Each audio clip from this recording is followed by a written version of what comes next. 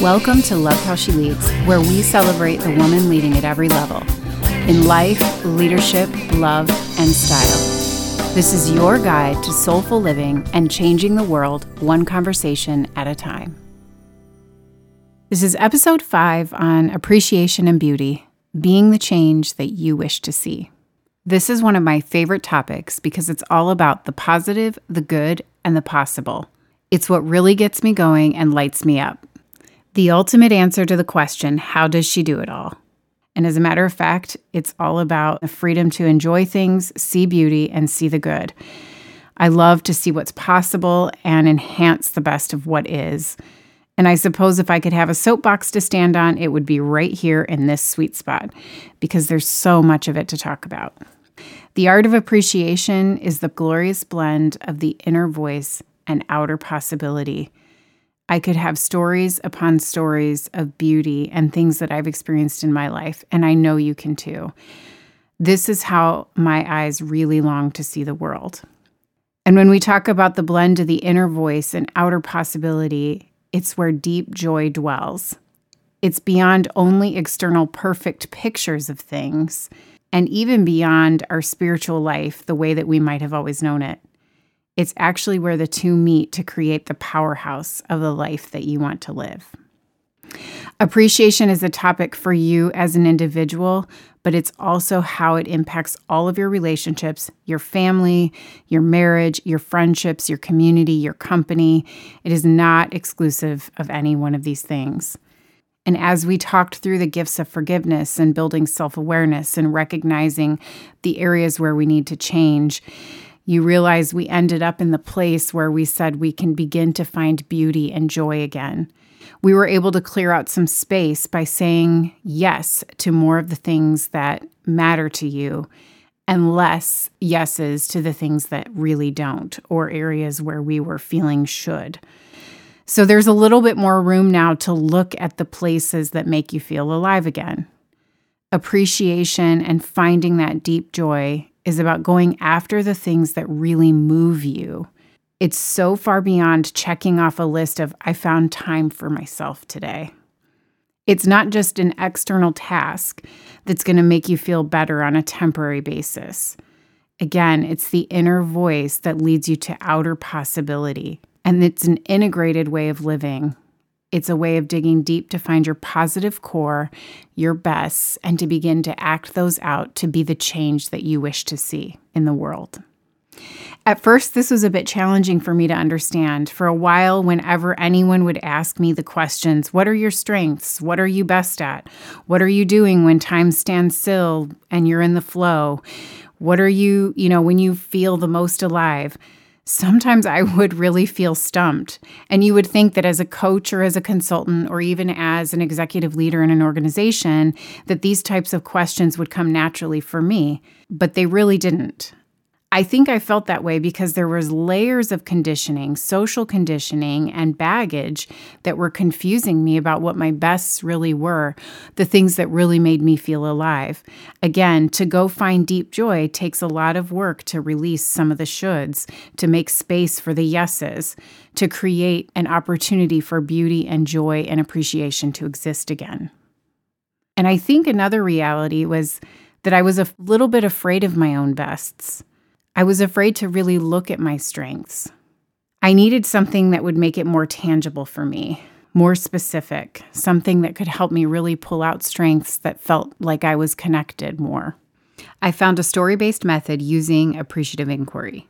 It's a new way of looking at things through a lens of appreciation, and it gets you in touch with your core strengths in a very tangible and practical way.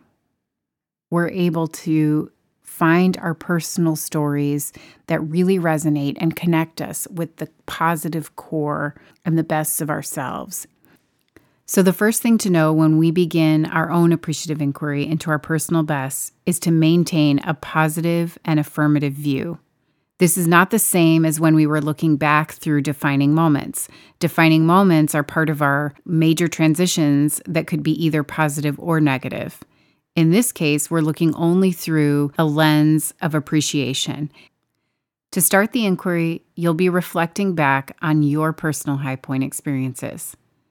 You'll think back on a project that was wildly successful, an outcome that you saw through, a time when you felt completely connected and alive on your game, something that really resonated for you.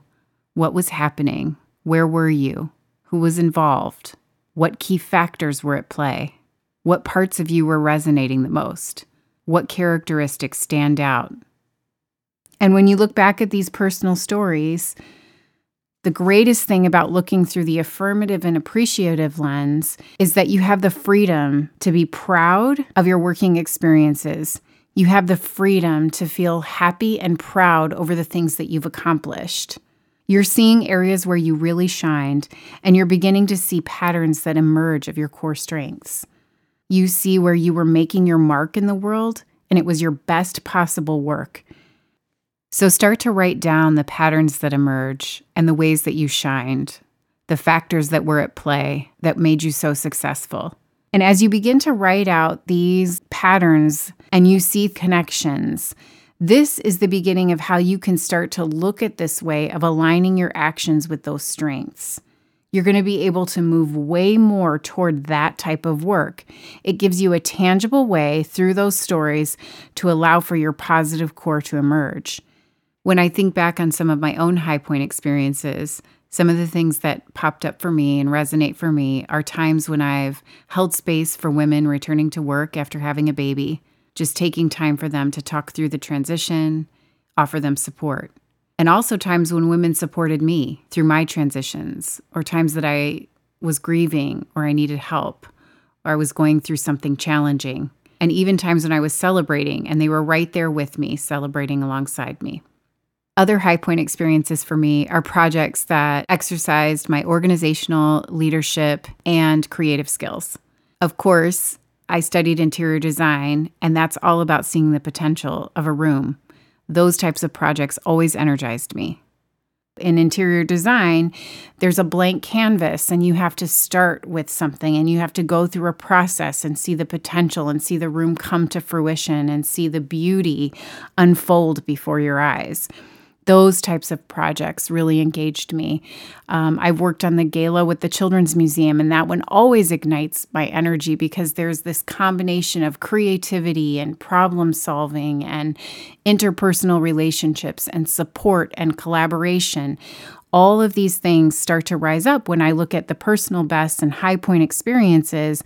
I see the patterns that emerge of ways that I felt inspired, motivated, and in touch with the things that really are my core strengths. There are also times where I looked back on being a young girl and remembering questioning some of the things about my faith and wanting to see a new view, being open to possibility, being curious about what it would be like to be a woman in leadership, and the things about my faith that made me think differently about how to engage with people in new ways, maybe exploring different ideas, different methodologies, different spiritual paths to understand people better. A lot of stepping out of my comfort zone and trying new things, being very curious. By being able to look back on our personal best, we're able to start to feel inspired again. And this is what opens us up to that deep joy and the ability to appreciate. It's going to lead us into the next phase of being able to dream again, because now we can look back and see all of the things that we've accomplished with a proud feeling of what we've contributed and who we want to be in the world. The second part of this of going after joy and finding joy is not only about seeing your best stories and your highlights of successes throughout your life, but it's about going after joy in your daily life for the purpose of renewal. This is the ultimate best way to become a resonant leader. When you are so highly self-aware and you're able to start going after joy and making it a part of your living and your lifestyle, a normal for you, you will naturally become an inspiration and a contagious energy for those around you.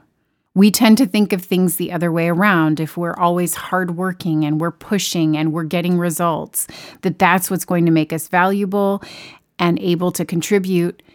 But that's not sustainable over time. The most sustainable, resonant leaders are those that incorporate renewal and seek after joy as a part of their normal daily activities. And when you're creating space for joyful activities, things that bring just pure pleasure to you, you become a powerhouse. Because now, not only are you able to start tangibly stepping into your strengths by viewing your positive core, you're also able to renew on a regular basis. You begin to generate possibility. You're able to move people in the space of going after the better, the possible, the good, because you feel inspired yourself, because you're going after it. It is not the other way around. By sacrificing and sacrificing and sacrificing, you become less and less and less resonant. And we often don't see ourselves getting to that point until it's too late. The process of continual renewal and making a renewal a part of your life is about asking yourself, what are the things that bring me joy that are tending to my mind, body, heart, and spirit? So it's a little bit far beyond, again, what we mentioned earlier. It's not just checking something off your to-do list of, I made time for myself today. It's truly tapping into the energy that is tending to your deepest inner desires, the things that bring you joy. You cannot inspire others if you are not feeling inspired. In order to start tapping into going after joy and making renewal a daily activity, ask yourself, again, through an affirmative questioning process, what do you want more of in your life? Do you want more spaciousness? Do you want more calm? Do you want more adventure? Do you want more meaning, more spirituality, more wholeness? Make a chart or a medicine wheel of the mind, body, heart, and spirit. Then start to write out the activities that you're already doing today that are contributing to your joy and to your wellness in these areas. What are the activities that you're doing today that are giving you more of what you want? And after you finish that, you can start to write out what are the activities that you'd like to see more of in your life to contribute to these areas. Ask yourself, are there any gaps? Are there any areas that I'm not tending to? Are there places that I want to go to see more of? Do I want to incorporate meditation, more exercise, art, music, prayer? When you're looking at the opportunities or the gaps in the areas that there's work to do in tending your mind, body, heart, or spirit, it's really more about reclaiming your ability to appreciate, to admire, to be surprised, to be inspired, and to appreciate the best things of life. I have to admit that I feel like sometimes we're afraid of that. We're afraid to have joy. And maybe it's because our past didn't allow us. Or again, I talked about my own struggle with, tapping into those questions. What made me feel alive? And when did I feel at my best? Part of the block that was happening for me was because of the social conditioning. I almost felt like I wasn't allowed to have joy. I wasn't allowed to feel like I could enjoy things or appreciate things. It felt too lavish, especially if I came from so much suffering or I have too many things to do. We all have tasks that we do have to get done as parents and leaders. So that can inhibit us as well from feeling like we're allowed to experience joy. It's as if we engage in some kind of aspect where we're experiencing joy or pleasure that somehow we're taking away from the people that we love, or we're taking away from the things that we must do to be functional. I'm here to tell you that the opposite is actually true. Because when you've started to create space for your yeses, and you've started to do the deep inner work that builds your self-awareness, you have such a beautiful opportunity to begin to discover the things that light you up and inspire you. Again, now you're going to become a contagious and beautiful force for those around you because you're going to feel inspired yourself. If everything you're doing is out of obligation then there is no space for joy in that. It's the breeding ground for resentment. And I don't know about you, but I'd rather trade my resentment for resonance. It is about making the choice not only to be a leader, but to be a great leader. Someone who inspires those around you, who is courageous enough to step into their strengths and completely make a difference and contagiously inspire those around you to live at their fullest potential and as their best selves, and to truly enjoy life. And what a great gift. If you're doing this for yourself, how much more can you see yourself really wanting to do that for others? People have other interests, and when we're able to engage those other interests, we are becoming so much, again, more interested in who they are as a whole person rather than only focusing on the results that they can give us in the moment. And they will appreciate you so much more and, again, feel so much more inspired and desire to bring results because they feel like they're being acknowledged as a whole person. This is how you become a powerhouse leader. It's the ultimate answer to the question, how does she do it all? And that's because you'll be stepping into your core strengths and making a commitment and a lifestyle out of renewing yourself daily. I have some great resources for you to put all of this into action on my website at lovehowsheleads.com. And while you're there, don't forget to sign up for my newsletter. It's another way that I can share divine and lovely things with you. Follow me on Instagram at lovehowsheleads, and please share this community with others. If you know someone who would benefit from this podcast, pass it along. Until next time, know that I'm cheering you on your journey to personal transformation.